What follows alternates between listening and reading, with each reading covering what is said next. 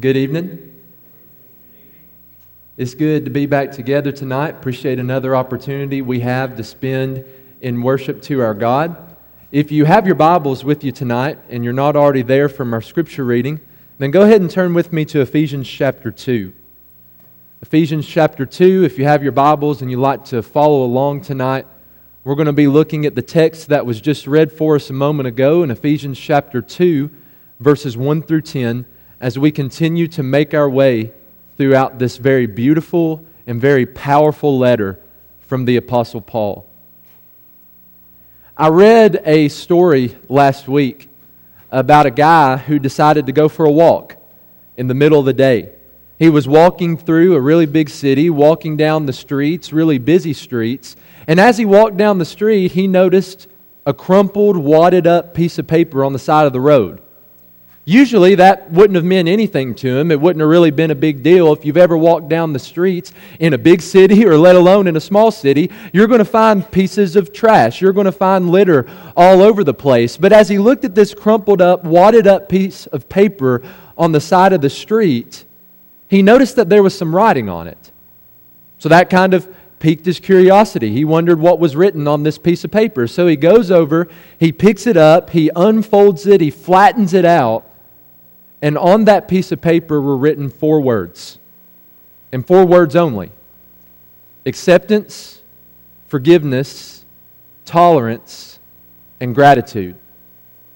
From the way that he tells the story, from that moment, those 4 words changed his life forever. It was just something about seeing those 4 words in that moment on that crumpled up piece of paper. It changed the way that he viewed himself. It changed the way that he viewed other people. It changed the way that he viewed his relationships. It even changed the way that he viewed the world. Words are powerful, aren't they? And especially when we see the right words in just the right moments, they have the power to change our lives forever. Well, when you go to Ephesians chapter 2, verses 1 through 10, in this text, in these 10 verses, there are 2 words that have the power to change our lives forever. There are 2 words in this text in Ephesians chapter 2 that have the power to not only change our lives, but they have the power to give us life. These 2 words not only have the power to change our lives in the here and now, but also in the hereafter. Not just in the lives that we're living right now, but also as we think about stepping into eternity at the end of time. And they're the 2 words that you see on the screen behind me. But God. In the way that we're going to be talking about it tonight, and the way that we're going to be studying it from Ephesians chapter 2, verses 1 through 10, these 2 words make up the difference between who we were in the past and who we are in the present. You think back in your past, you think about who you were before Jesus, you think about your identity, you think about your purpose in life before Jesus, but then you look at your life now and you see the change, you see the transition that's taken place. The reason that that change was able to happen, the reason that that transition is so powerful from who we were to who we are those 2 words in Ephesians 2, verses 1 through 10, but God. Let's start out in verses 1 through 3 by talking about who we were. Notice that's what Paul is addressing. You think about what we've studied over the last few weeks in Ephesians chapter 1. We've talked about how God has given to us all spiritual blessings in Christ in the heavenly places. That's verses 3 through 14. And then last week we talked about Paul's prayer for the Ephesians, a very powerful prayer that we can learn a lot from, where he's praying for them to have knowledge, to have a spirit of wisdom and revelation in the knowledge of Him, for the eyes of their hearts to be enlightened. Paul is praying for the church at Ephesus to come to know God better. He continues in Ephesians chapter 2 and verse 1 by saying this, "And you were." Notice the past tense there.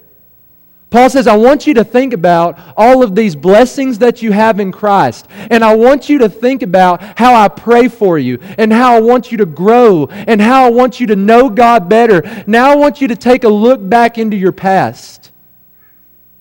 You were what? Well, number one, at one time, we were dead in our trespasses and sins. What does it mean to be dead? Physically. We go to scriptures like James chapter 2, the very last verse in that chapter. John says, just like the body is dead without the spirit, so faith is dead without works. When you look at it in its most basic form, physical death is a separation.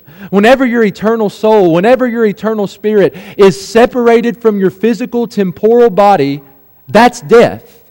That's what physical death is. It's a separation between the soul and the body.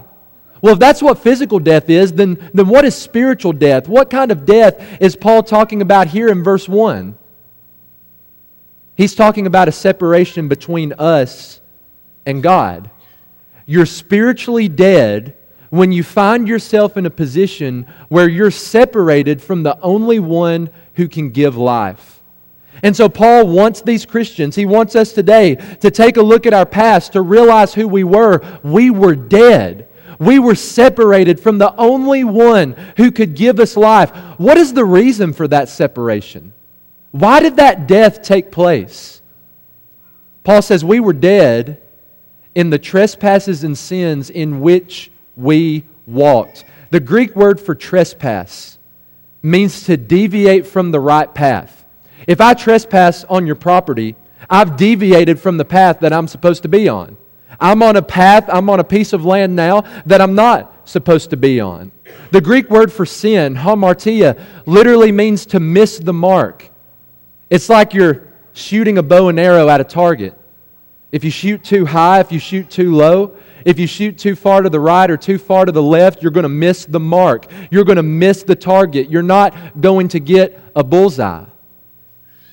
Paul says we were dead in the trespasses and sins in which we walked. We made the decision to deviate from the right path, to deviate from the path that God had set up for us. Each one of us at one point made the decision to miss the mark. We shot too high. We shot too low. It was too far. It wasn't far enough. Too far to the right, too far to the left. We made the decision. Each one of us made the choice to live in trespasses and sins. And Paul says as a result of that, we were dead. We were separated from the only one who could give us life. It's like what Isaiah talks about. Remember Isaiah, the 59th chapter, beginning in verse 1? He says, behold, the Lord's hand is not shortened so that He cannot save.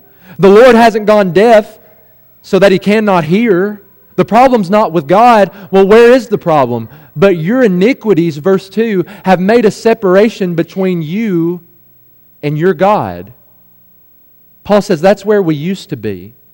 He says that's who we used to be. We were dead in the trespasses and sins that we chose, that we walked in, that we lived in. Number 2, at one time, we were following, verse 2, the course of this world. If you flip just a couple chapters over to Ephesians chapter 4, verses 17 through 19, Paul describes what the world looks like. And he gives a pretty dark description. He does this in other passages. I'm thinking about Romans chapter 1, verses 18 through 32.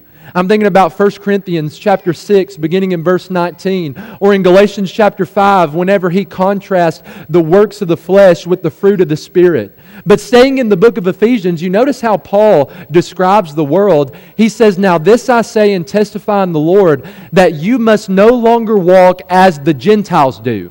He uses that word Gentiles, the Greeks, to refer to the world. Those who are outside of Christ. What do they look like? What kind of lives are they living? They're walking in the futility of their minds. The meaninglessness of their thinking. They're darkened in their understanding. They're alienated from the life of God because of the ignorance that's in them due to their hardness of heart. They've become callous and haven't given themselves up to sensuality, greedy to practice every kind of impurity.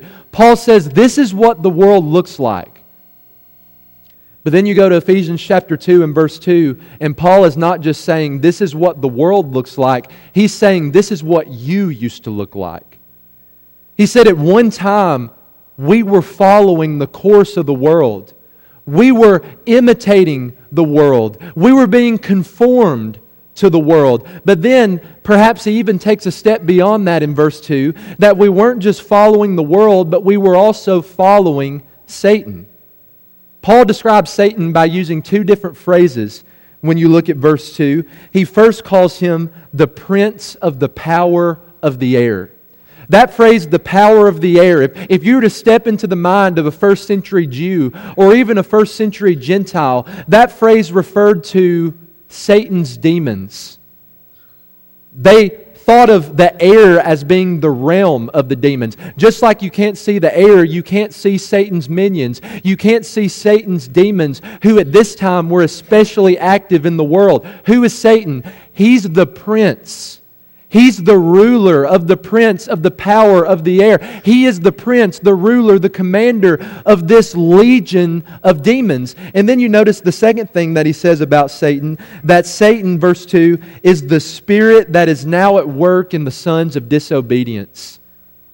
Paul says when you look at someone who's choosing to live disobediently to God, God is not the one who is working in them. No, Satan is the one who's working in them. And in verse 2, Paul says that's where we used to be. We were following Satan. We were following the prince of the power of the air. We were following after the spirit that works in people who are disobedient to God. In 1 Peter 5 and verse 7, Peter says that our adversary, our enemy, the devil, prowls around like a roaring lion seeking someone to devour. Well, at one point in your life and at one point in my life, Satan wasn't just seeking after us to devour us, but he had devoured us. He had completely overtaken us. We were following him in verse 2. And then you continue reading in verse 3. Paul says at one time we were living in the passions, the evil lusts, the evil desires of our flesh. Notice the emphasis in verse 3 on the phrase, we all. He says we all were doing this. Paul includes himself. All of his readers at the church at Ephesus. Us today. We all were living in the passions of our flesh. And then he divides that into two different groups.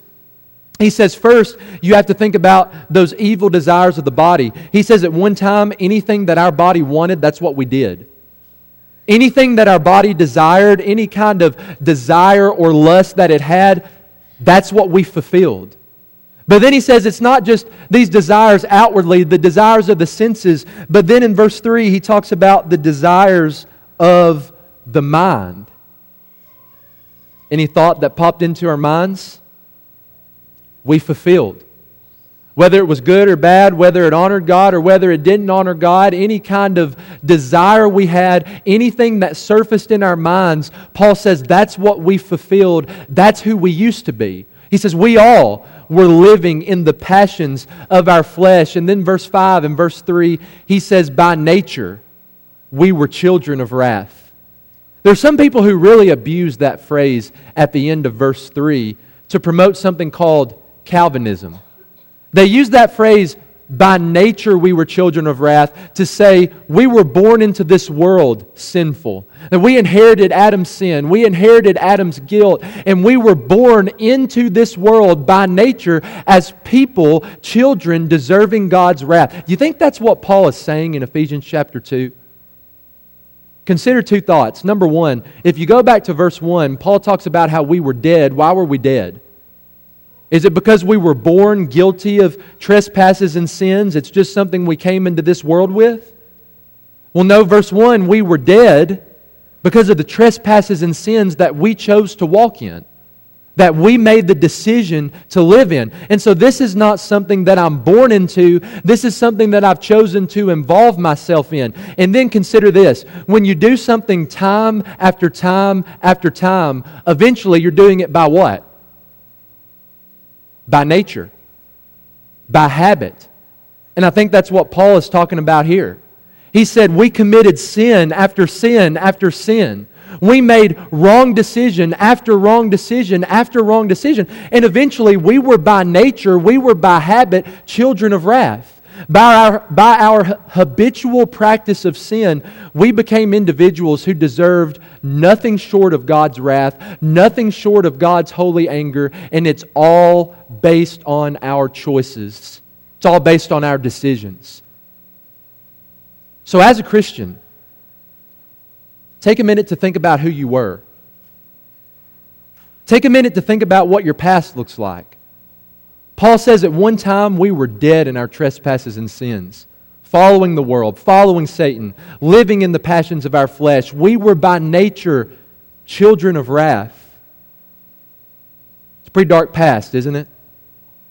A broken past, a sinful past, something we can all look back on and see.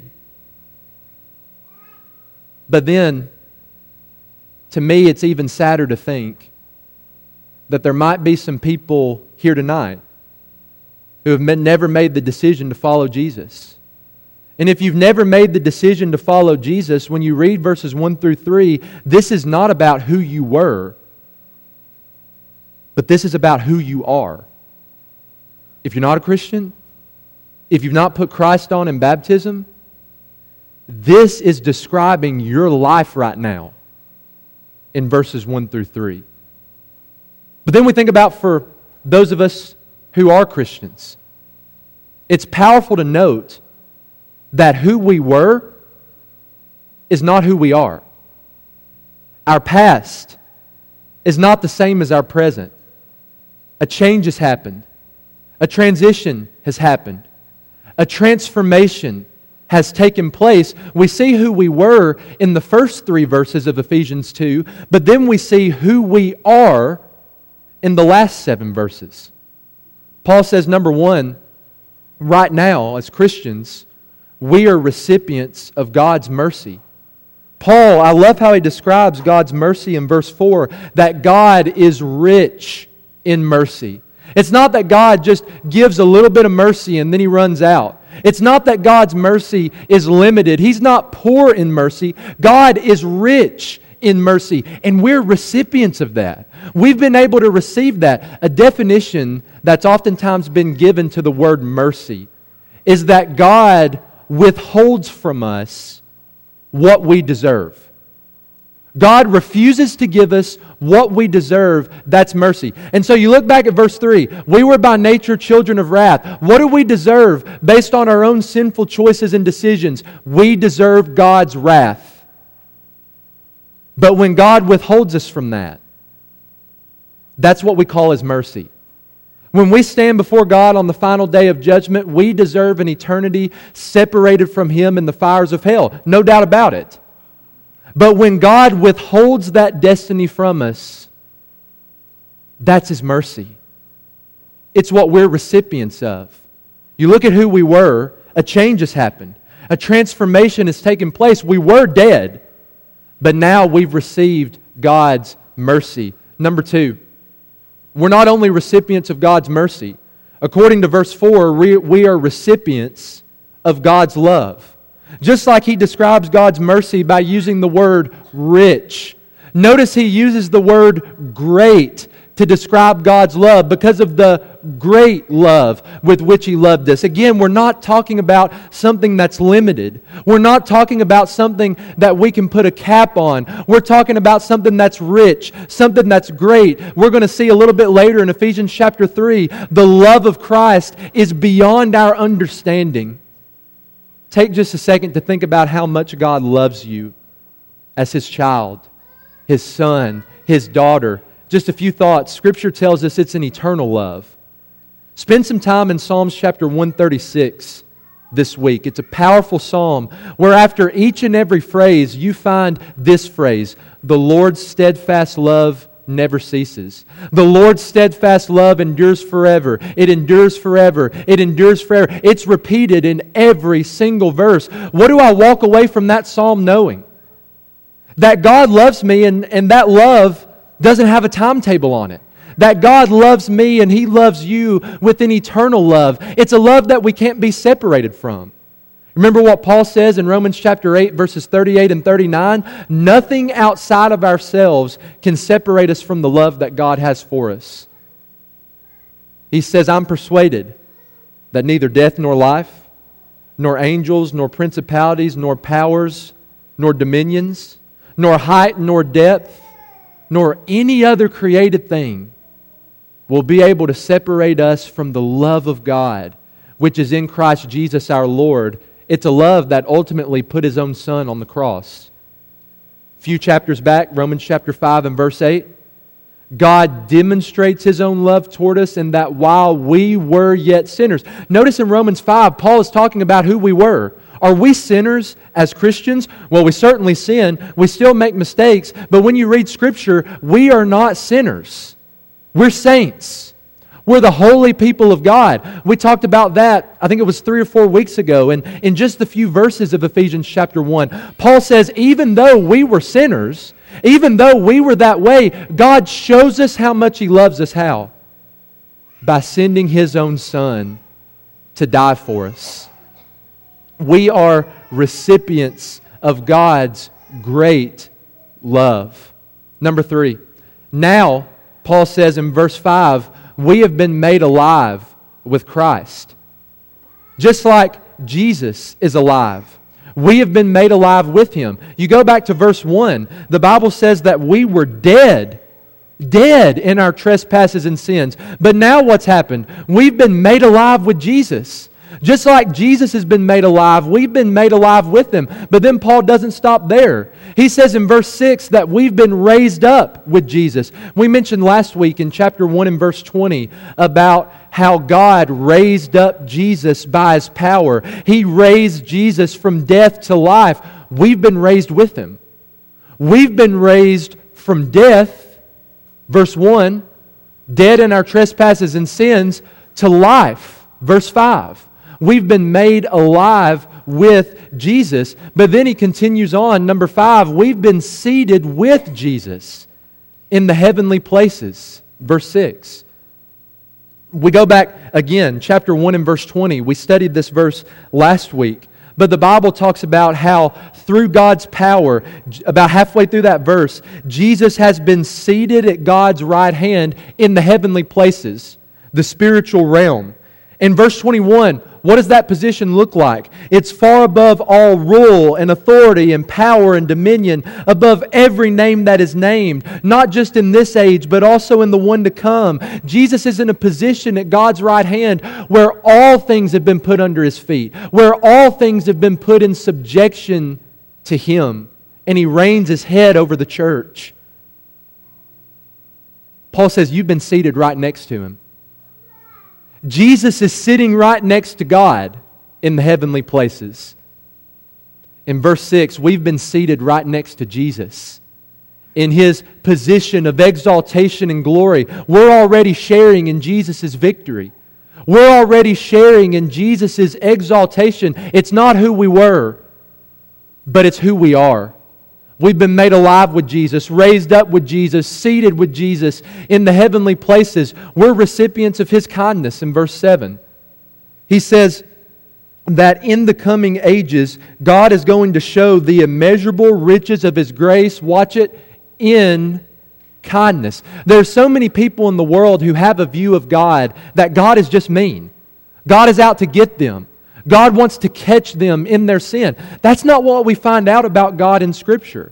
When we see how God is described here in Ephesians chapter 2, He's a God of kindness, a God who has extended kindness to us, but also will extend kindness to us on that last day when we stand before Him. A major theme in verses 4 through 10 is that we have been saved by His grace. That's who we are. You find that phrase in verse 5. You find it again in verse 8. By grace, you have been saved. Grace. The unmerited favor of God. Favor bestowed when wrath is owed. When I deserve God's wrath, He gives to me His favor. That's what His grace really is. It's the flip side of mercy. What did we say mercy was? Mercy is God withholding from me what I do deserve. Grace, on the other hand, is God rather giving to me what I don't deserve. Mercy is God withholding from me what I do deserve. Grace is God giving to me what I don't deserve. Again, picture yourself in the throne room of God. We deserve an eternity separated from Him. Him withholding that from us is mercy. But then look at the other side of it. We'll be able to inherit that kingdom that's been prepared for us from the very foundation of the world. We're receiving something from God that we certainly don't deserve. That is His grace. By grace, you've been saved, Paul says. That grace has to be received through faith. Notice that Paul is not saying it's received by faith alone. Paul here is not saying just believe in God, trust in God, say some kind of prayer, and then by grace you've been saved. No, it's a faith in James chapter 2 that works itself out in obedience. Even though that's the case, don't for a second think that you can earn this grace. Don't for a second think that you can earn this salvation from God. Paul makes it clear that we can't. For by grace you've been saved through faith, and this is not your own doing. It's the gift of God, not of works, lest any man should boast. It's not that I did a certain number of good works, now God has to give me a salvation. I've done good things, now God is indebted to me. He has to save me. It's not that I do a number of good things and I can boast and brag about my salvation because I've earned it. No, you haven't earned it. We'll never deserve it. And that's why we call it grace. By grace, you've been saved through faith. It's not just something we experience in the here and now, but it's something that will also define our lives in the hereafter. Did you notice verse 7? That in the coming ages, looking forward to the future, God is going to show the immeasurable riches of His grace. Am I saved by grace right now? Absolutely. But is it something that I'm going to experience in fullness as a child of God on the day of judgment? It is. One day, as Christians, based on who we are, not who we were, we will experience the immeasurable riches of the grace of God. Isn't that awesome to think about? We've been saved by His grace. And then finally in verse 10, we are His workmanship. We've talked about a lot of different things that we've received from God, a lot of different things that God has given to us. But how does that impact our behavior? How does that impact our choices? How does that impact the way that we live on a daily basis? For we are God's workmanship. We are the individuals who God works through on a daily basis, created in Christ Jesus for good works. This is a distinction that we need to learn. It's a distinction that we need to make. As we mentioned a few moments ago, good works are not why we have received salvation. Good works are the result of our salvation. That's something we need to make a distinction between. Good works are not how we have been saved, but they are the results of being saved. Now that we've been saved by His grace, we are His workmanship. He's working through us. We've been created anew in Christ Jesus for the purpose of good works, which God prepared beforehand so that we should walk in them. It's the idea that God has laid out this path for us to walk down as Christians, and our responsibility is to walk down it. God prepared these good works beforehand, and our responsibility is to live in them, to allow them to define our lives. This is a popular section of Scripture in Ephesians 2, and I hope that you can see why. It's powerful, isn't it? But it's not just powerful, it's personal. It talks about the change, the transition, the transformation that each one of us as Christians has experienced. I mean, look at who you were. Look at who we were. We were dead in our trespasses and sins, following the world, following Satan, living in the passions of our flesh. We were by nature children of wrath. But we're not that way anymore. Who we were is not who we are. Now we are recipients of God's mercy, recipients of His love. We've been made alive with Jesus. We've been raised up with Jesus. We've been seated with Jesus in the heavenly places. We're recipients of God's kindness. We've been saved and will be saved ultimately by His grace. We are His workmanship, those who He works through on a daily basis. We've been created anew for the purpose of living in good works. It's a powerful change.